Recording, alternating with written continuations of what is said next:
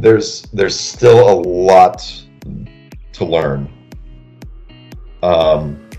and you're going to spend the entire, the rest of your career learning. You've never learned everything that you need to know. An architect never knows all that they need to know. Welcome to Building Ideas, exceptional people discussing inspired experiences that create an enduring impact on our communities. Building Ideas is presented by MSA Design. To learn more about MSA, visit us on the web at www.msaarch.com. Welcome to the podcast. Thanks for joining us. I'm Bill Baker. We're glad to have you with us. Today brings another one of our friends and family editions of Building Ideas, where we bring a leader in our firm to the table and have a conversation and learn about their processes and influences and just some of the great things they love about design and what we do. And today, I'm really excited to bring him on board. He's been with us over a dozen years. He's an associate and senior project architect in the firm and one of the nicest people you'll ever meet. Dan Montgomery joins us. He's an associate at MSA Design. He's a native of Lisbon, Ohio, a self-proclaimed, quote, small town in the woods up in northeast Ohio near Youngstown. And later in life made his way as a teenager down through Circleville and eventually to UC, home of the Bearcats, where he graduated from the College of Design, Architecture, and Planning. Throughout his career, he's been involved in institutional and civic work, and he has risen into senior leadership at our firm as a key project architect on many of our firm's civic, educational, and sport projects. Dan has a passion for architecture and loves to teach and mentor those newer to the profession by sharing his vast experiences and implementations that made him successful.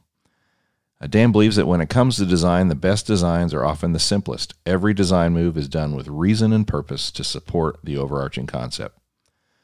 This Eagle Scout is a passionate member of his local Planning and Zone Committee, Pedestrian Safety Committee, and a director position on the board of the Northside Community Council, one of the greatest and funkiest neighborhoods in greater Cincinnati. And outside of work, you can find Dan tending to a small garden using fresh herbs to create Italian-inspired dishes, eagerly anticipating the next time he can travel through the streets of Italy. Dan and his husband, Brett, reside in Cincinnati's Northside neighborhood. Enjoy this conversation with one of the kindest people you'll ever meet and a great architect and a great human being. So welcome to Building Ideas, today's exceptional person, Dan Montgomery. It's an honor and a privilege to have the pride of Pickaway County on the podcast. So why don't you tell us a little bit about your background and how a kid from Central Ohio ended up being an architect and a leader in a firm? Well, let me start off, I guess, by saying I'm not really originally from Central Ohio. Northeast Ohio, a little town called Lisbon, Ohio. It's south of Youngstown, kind of out in the middle of the woods. Grew up there until I was a sophomore in high school, and then moved to Circleville, Ohio, which is in Pickaway County, as you noted, just south of Columbus.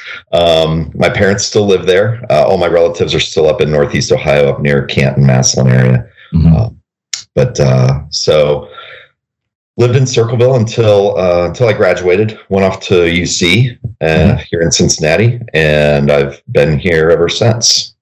Yeah. So why architecture? What was the inspiration for going into design and architecture for you? So when I was a kid, there was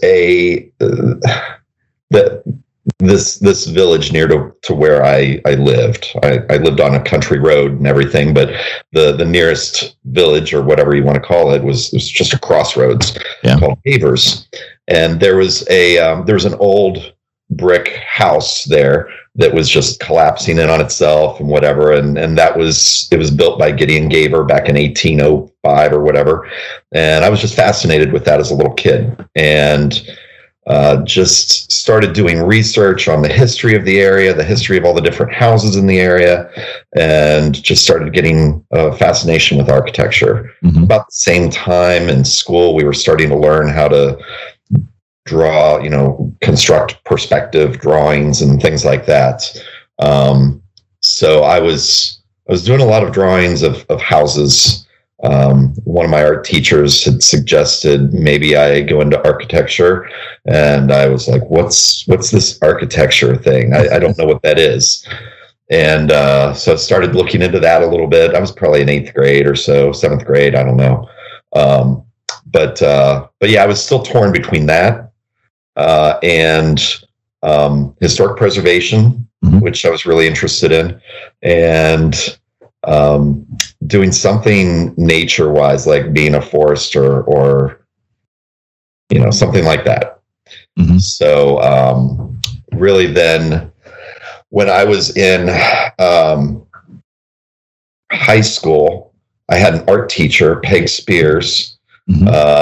She's now at I think it's called Kutztown University out in Pennsylvania. She's a professor out there, so she's still around. She recommended that I get involved in the Humanities Youth Project at Falling Water, which was a program for high school students that basically you go to Falling Water in Pennsylvania, signed by Frank Lloyd Wright in 1936, and you stay there for a week. And you study the building with a bunch of different professors, museum curators, the folks from the Frank Lloyd Wright Foundation and from Falling Water.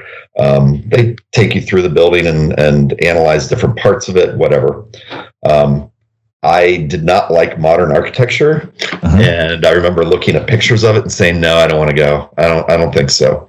And finally, I broke down. I was like, "Okay, I'll go," and went and loved it, and started to develop an appreciation then for Frank Lloyd Wright's work and modern architecture as well. Yeah. So that if I hadn't have gone through that program, I don't know what where I'd be right now, I guess. So I guess I have Peg Spears to thank for that. Is Falling Water your favorite Wright building, or are there others that you discovered through that maybe speak to you? I think Falling Water is probably my favorite Wright building. I have been to a few others, but not by any means all of them, or even close to that. I've never been to Taliesin East or West. I want to see both of those, but I do love Falling Water. Yeah, there's something about that house. I tell anybody who's in Western PA or near Pittsburgh, you need to go see it. There's just something magical about that building. And it's funny. It's the last night that we were there, we were supposed to have dinner on the terraces at Falling Water. And all week up until that point, we had been going through with different, professors and whatever. We weren't supposed to touch anything. We were watched the entire time we were there. Yeah. We weren't allowed to just wander around on our own. That last night, we were supposed to have a candlelight dinner on the terraces, and it rained. So we didn't do that. But after it stopped raining, we all walked down to the house. It's pitch black. It's in the middle of the mountains in Pennsylvania, pitch black. And it's just this gleaming box there in the woods hovering over the waterfall. It's a completely different experience at night. Went inside and they let us sit on the furniture. We were allowed to wander around and just explore the place. And it's completely different at night. It's very inwardly focused, as opposed to during the day. Your view is constantly focused out. Yeah, wherever you look is the woods, right? And the mountains. All that you get is reflection on the windows at night, and it makes the rooms feel just cozy and comfortable.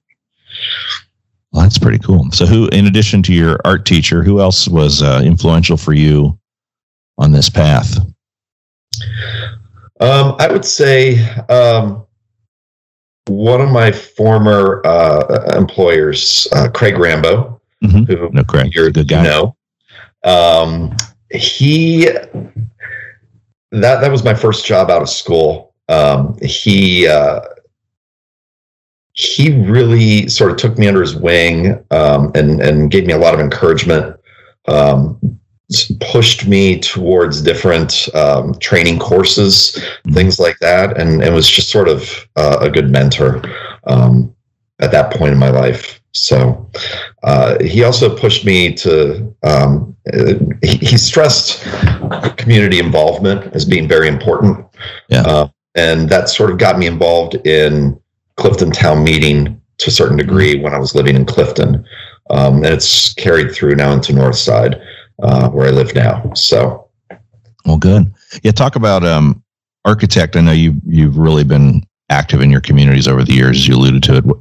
How do you feel about the importance of having an architect involved in kind of civic life, civic organizations, maybe outside of the business or the design business? Talk about that influence, and what do you think the benefits are of that? Well, architects are problem solvers. That's what we have to do on a daily basis, and we have to deal with people from multiple backgrounds, multiple interests. They've got their own motives, and we have to sort of bring all of that together and sort of come up with a resolution. Mm-hmm. That's what we do on a daily basis with our projects, and I think that carries over well into the public realm as well. Mm-hmm. I know I'm involved in Northside Community Council now. It's been interesting hearing the concerns of the public and trying to educate them on the use of public funds, things of that nature, and just sort of try to get the public a little bit more educated on that process, and also at the same time convey those concerns to the developers in a constructive way, I guess. Yeah. Kind of help shape the narrative, if you will. Right. A bit. Right. So, through that, and you mentioned in most normal years, your particular neighborhood that I know you love living in, Northside here in the city, usually has a few development projects. There's a bunch of them now for various reasons, because it's I tell people it's one of the coolest places in Cincinnati. Just go see it, because there's nothing like Northside anywhere else in the city. Do you think COVID's been crazy this past year? We've talked a lot about that at the firm, and do you think that's had any effect on Northside, or is all of this part of result of COVID and maybe demand, or is this just completely independent? Just because Northside's a cool neighborhood. I don't think it has. I don't think it's had any effect on the development that we're seeing right now in Northside. Yeah. But the bigger thing, I guess, is deadlines for grant money. That's pushing a few of these developments to happen quickly. Sure. So all of a sudden it's on everybody's radar, and we've got to come up with something quickly. So, but COVID has, I think, had an impact on the neighborhood in general. One of the things that I loved about Northside and being here during COVID was early on, somebody came up with the idea of putting out scarecrows in their yards to scare the coronavirus away. So they were called scarecrows, and they were encouraging people in the neighborhood to put these up. And it sounds pretty stupid and everything, but no, it doesn't. Walking around the neighborhood, it was amazing seeing how creative people were getting with these things. Yeah.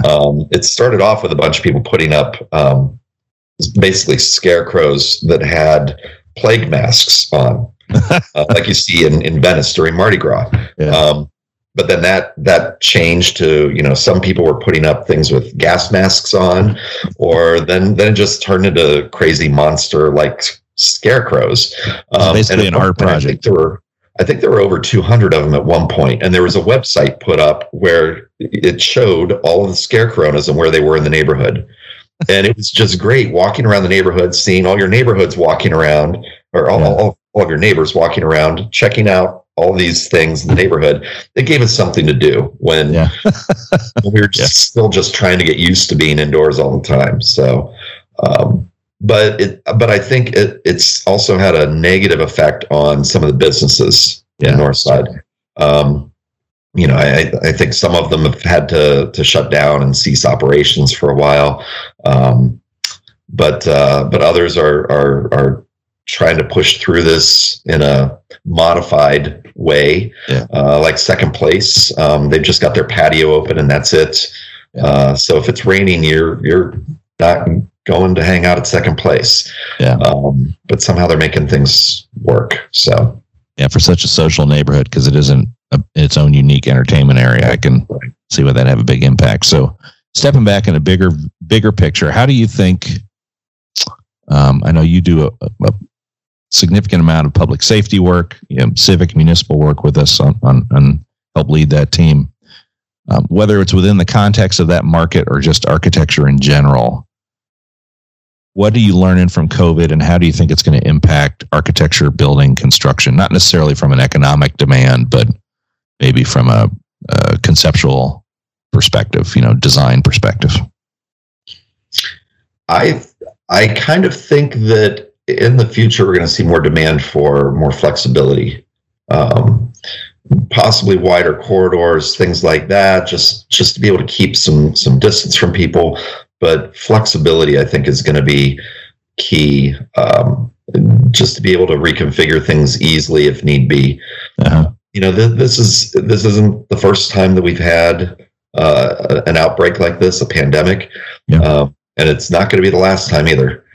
And there's some people that are saying that it'll probably happen again in about 10 years. Mm-hmm. So I think we've just got to keep in mind what things are like right now, mm-hmm. and plan our buildings in a way that it can accommodate life in another pandemic like this if it needs to. Yeah, that's good. So I think we're going to see a lot of cleaner air solutions as well going into buildings. Probably going back to open windows too, a lot more natural, the ability to open things. Yeah.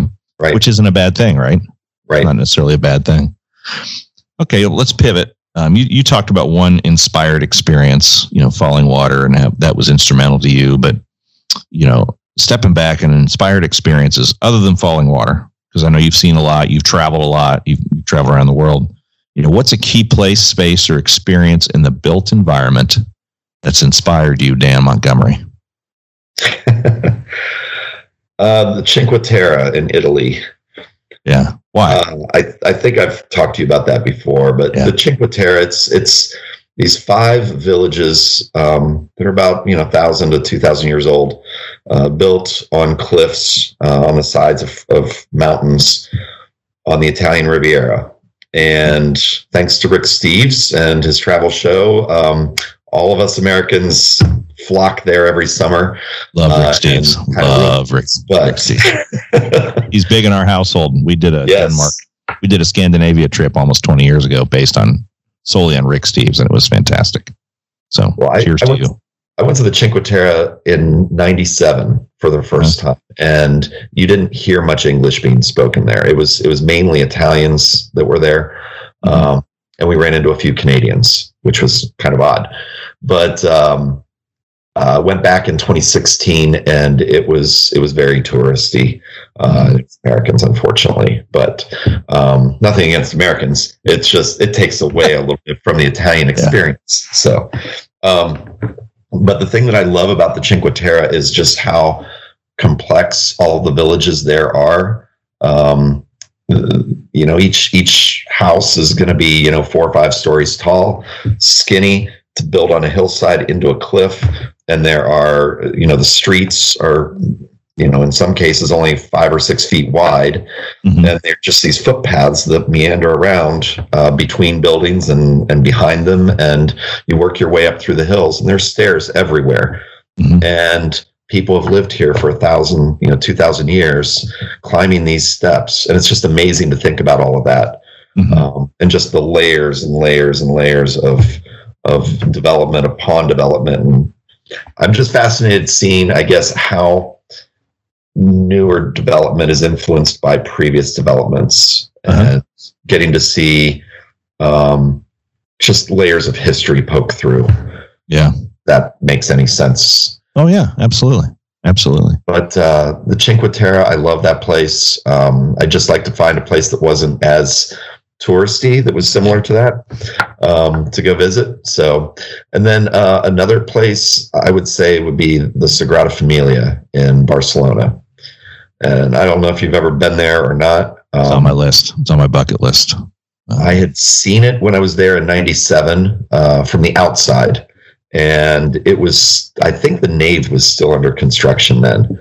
But when I went in 2016, you could walk into the church and it was incredible. Yeah. So it's supposed to be done in in 2026, I believe. So I'm planning on going there for that. So. Oh yeah, absolutely. I think it's I have a good friend who's not an architect, and he was over there. I didn't know he was over there, and I get this random picture, like inside, looking up at the central spot, the central. Mm-hmm. And he's like, "Where am I?" I was like, "Sagrada Familia, Barcelona." He's like, "How'd you know?" I was like, "Come on, I'm an architect, dude." But, he even as a layperson he just raved about it. He called me when they got back and was like, he goes, "I was moved because I was moved emotionally and spiritually going into space," which is, that's what we want to do as architects, right? Where we can. Right. It is. Any other, what are some of your favorite projects that you've worked on over the years, you yourself? Let's see. Well, I had a project that I worked on at a previous firm with a current client of ours, actually. Todd Palmer was my main contact on that project. And I think he was, I think he may have been pretty new at Hamilton County Parks at the time. But it was a campground office and like a general store type place, basically, for Winton Woods. And that was a project where they had a floor plan that they had come up with and just wanted somebody to put a skin on it, basically. And I took a look at it and saw some ways that things could be done a little bit better and simplified it all and sort of presented them what we see now there at Winton Woods. They loved it, went with it, and it changed a little bit here and there, but for the most part, it was one of the first buildings that I guess I had really designed, and it was all my design, I guess. Yeah. You were kind of the lead contact and kind of the major force behind it. Yeah. I had done a lot of work on other projects at that point in time, design wise, but it was always, I do an initial design, somebody else takes it from there, and they do something else to it, and it ends up being something completely different, And that never happens in architecture firms, does it? So this was the first time that I had something that was from start to end. It was something that I had envisioned. So that was a lot of fun. At MSA, Diamond Oaks was interesting to work on. Yeah. I've worked on the entrance atrium tower piece there, detailing all of that, and that was a lot of fun. It turned out beautifully too. It looks really even strong. Almost 10 years later now, it looks fantastic. Yeah. Gosh, that has been 10 years. Yeah, I just aged you. Sorry, man.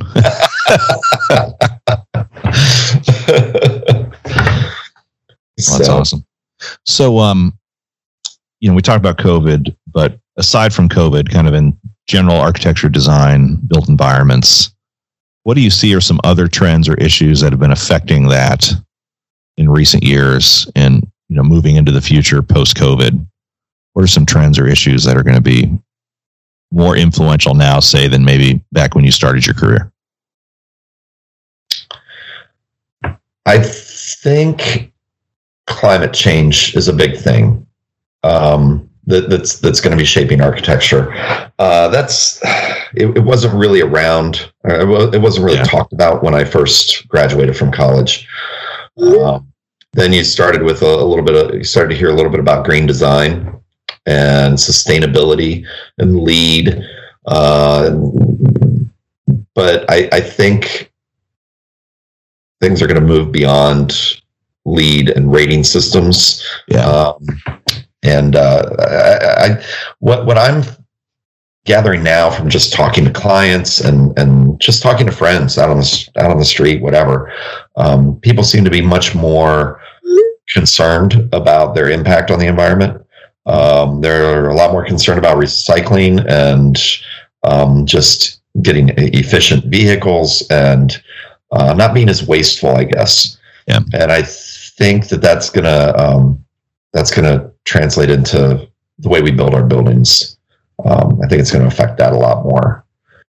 Yeah, I definitely think it's when we've been in this business about the same amount of time.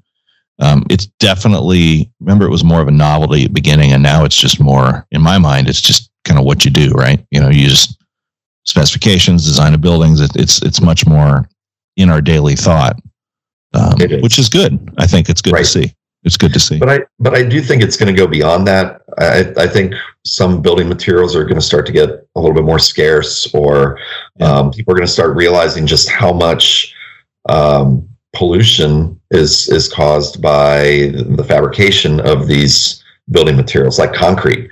It does a lot of polluting, but it also lasts forever, and you don't have to worry about having to rebuild things. So it doesn't rot. Generally, it doesn't rot unless you detail it wrong, right? And then that's another story. But I think recycled materials are probably going to become a little bit more important and used a lot more. And recyclable materials are probably going to become, something that we're thinking a little bit more about. Sure. Now, I know you do a lot of work in the public safety space. I know you've done a lot of police and fire, and some master planning for fire. What are some of the trends in that sub-market, public safety design, that maybe are changing or have not changed? Talk a little bit about that area of your expertise particularly. Well, a few years ago, I was working on a fire station, and I don't remember what the circumstances were exactly, what was going on in the news at the time, but it kind of surprised me when I was asked to figure out a way to make it so that the front door of the building was a little bit more secure. They were afraid, could somebody from the community come in here and try to shoot up the place? Yeah. And that's something that I never would have thought about prior to that with a fire station. Yeah. But I think, and since then, that concept has come up a few other times. Mm-hmm. And I think things are changing a little bit, and we've got to be able to change the way we do our fire stations accordingly. But I think security is becoming more of an issue with these buildings. Yeah, it's got to be a tough balance, I'm imagining, because they're public servants, and beacons of public service, usually kind of the most forward facing in any community, police and fire. But yet you got to be counterintuitive, right? You have to be secured but open, public yet private. So right. That's good. Any interesting projects right now you're working on in that market you'd like to kind of talk about that have gotten you excited?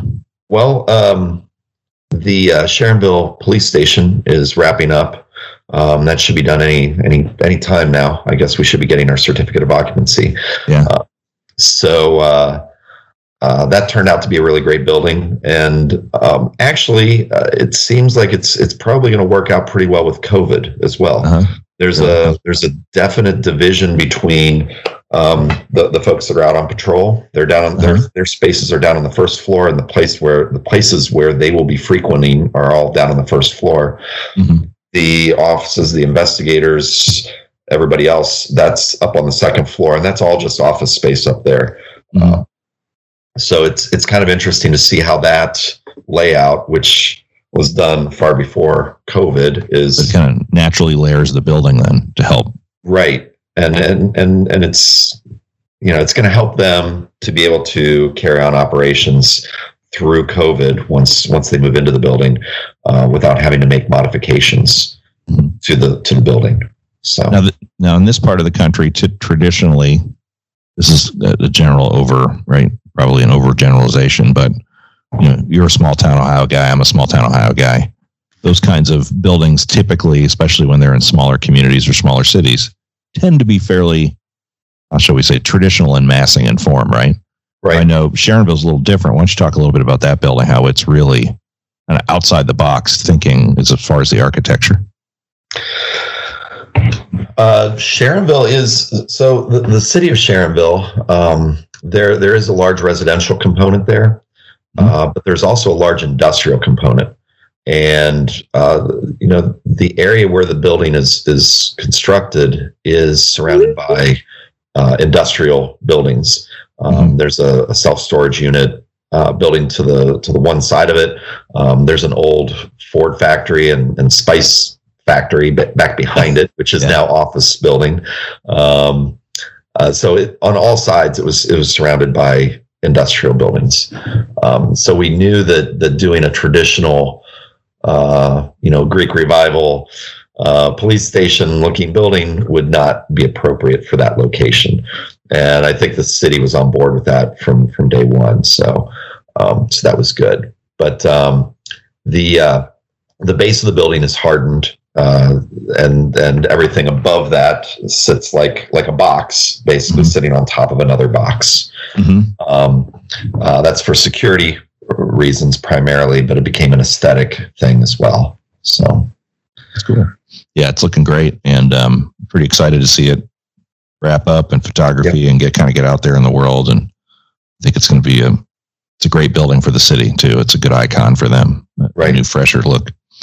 So another building that we've got that's just wrapping up just wrapped up, I guess.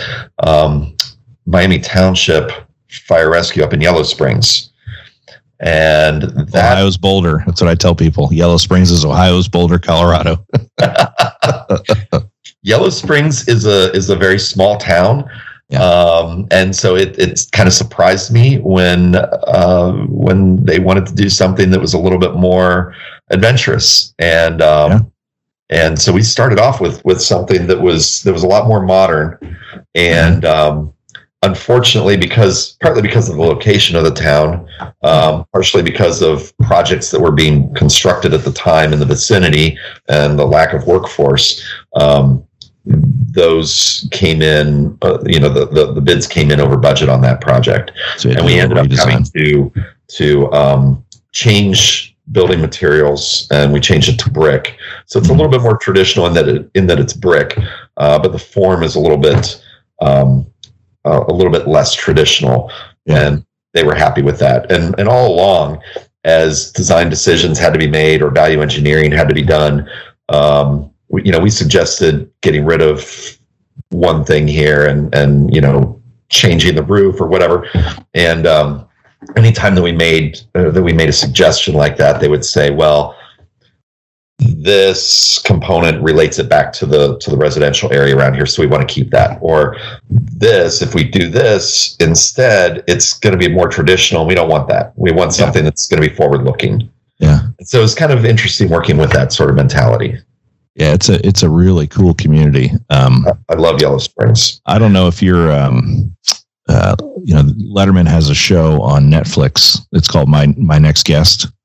And he does have you seen the episode with Dave Chappelle? Dave Chappelle, yes. And I think it's really great because it gives people a sense of the culture of Yellow Springs, and that was instrumental for him. But it just shows you it's a unique little spot in the middle of Southwest Ohio that I've told people it's Ohio's Boulder. That's the only way to describe it.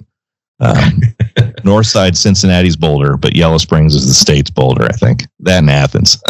So it was interesting. I was talking to somebody from Yellow Springs recently, and I mentioned the David Letterman episode, and he was like, I just saw a clip of that, and I guess I saw him. It's like, I didn't know who it was. I was like, who's that old guy with a big, huge white beard that looks like Santa Claus wandering around town with Dave Chappelle?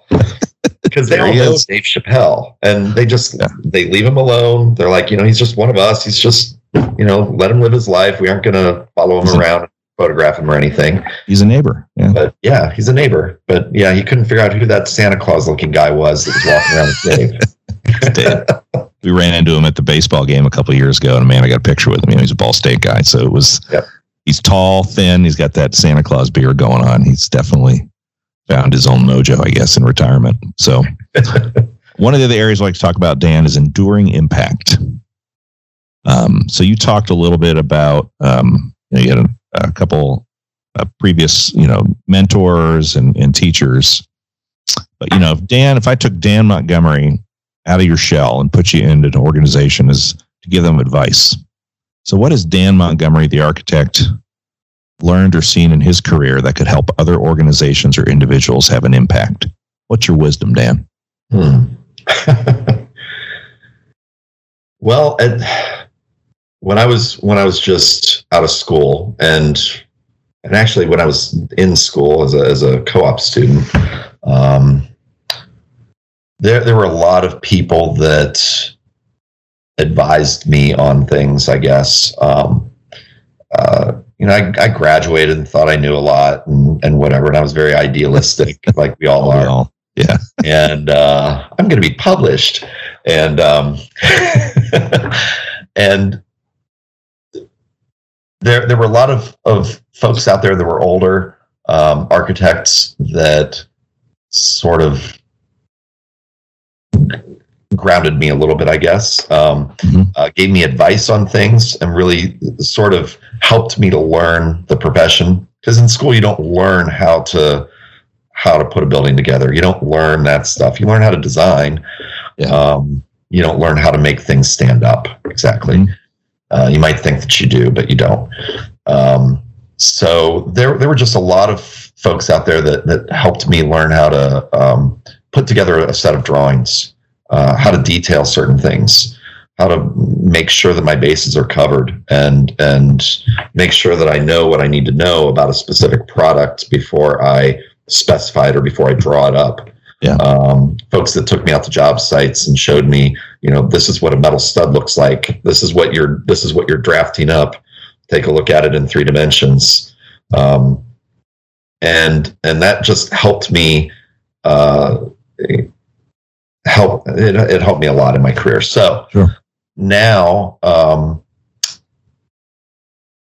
I've been, I guess, when did I graduate? 97. So I've been around for a few years. So he's a young cat. I'm always trying to, when I'm working with somebody that's new to the game, I'm trying to advise them all along through the process. Like, this is how we do this. This is why we do this. I'm not just going to say, do this. Mm-hmm. I'm usually going to say, do this, and here's why you're going to do it this way. There are other ways that you could do it, but that doesn't cover your bases like this does. Why is that important, you think, for you to kind of help narrow it down for them a bit?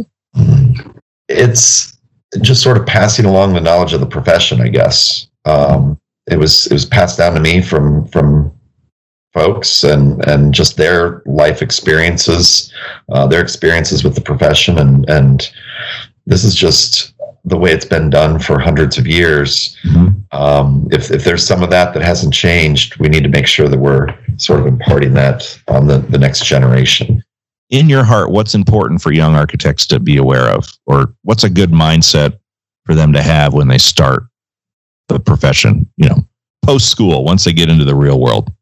What's something they need to be aware of? There's still a lot to learn. And you're going to spend the entire, the rest of your career learning. You've never learned everything that you need to know. An architect never knows all that they need to know. You're always, every project you're going to have to be learning something new. And the architect can't know everything about a project. That's not really, or know everything about each facet of a project. What your job is really to get the folks together who do know about that, whether it be a civil engineer, or structural engineer, mechanical engineer, and let them use their expertise to advise you on things. Mm. But you're going to spend the rest of your career learning, basically. Mm. That's great, actually, Dan. That's I already got your quote now for the intro graphic and for the clip at the beginning of the episode. If you've listened to any of them, we always do a little clip at the very beginning before we do the intro. So that was great. Okay. So how does architecture have an enduring impact on the community?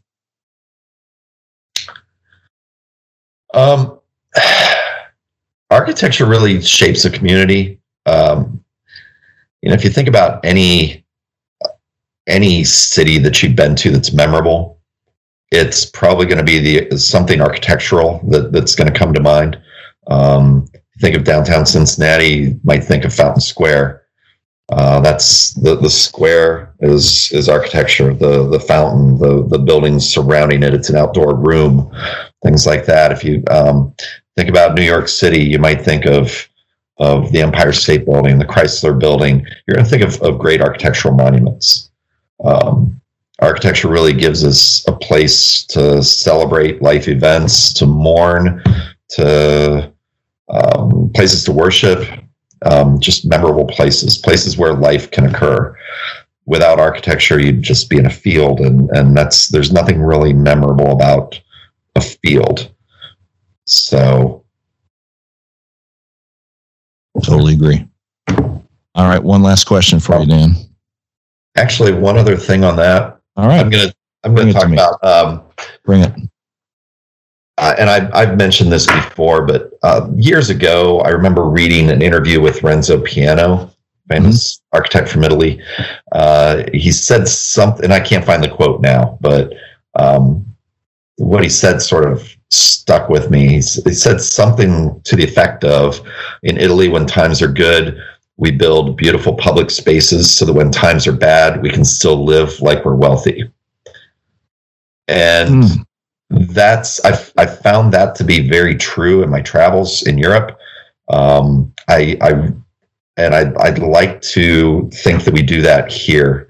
We don't all the time, just because nobody wants to spend the money on things and whatever. But I really wish we did do more of that, like they do over in Europe.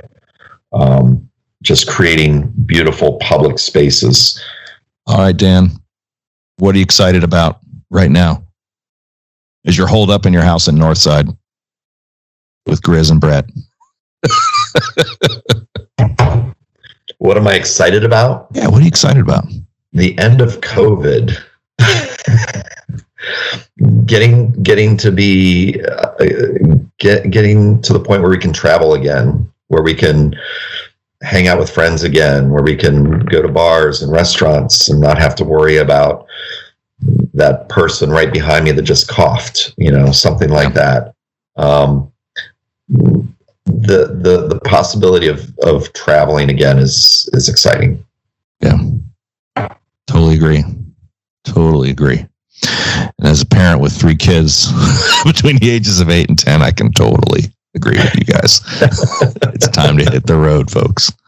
It's good to see you as always, and really enjoyed our conversation. This is going to be great stuff, and just appreciate everything you're doing for the firm and the good work you're doing and helping us manage the chaos together as we all move forward on the socially distanced remote work environment of the MSA Design Starship. Right. Well, thanks for having me. Thank you for joining us on today's podcast. Building Ideas is presented by MSA Design.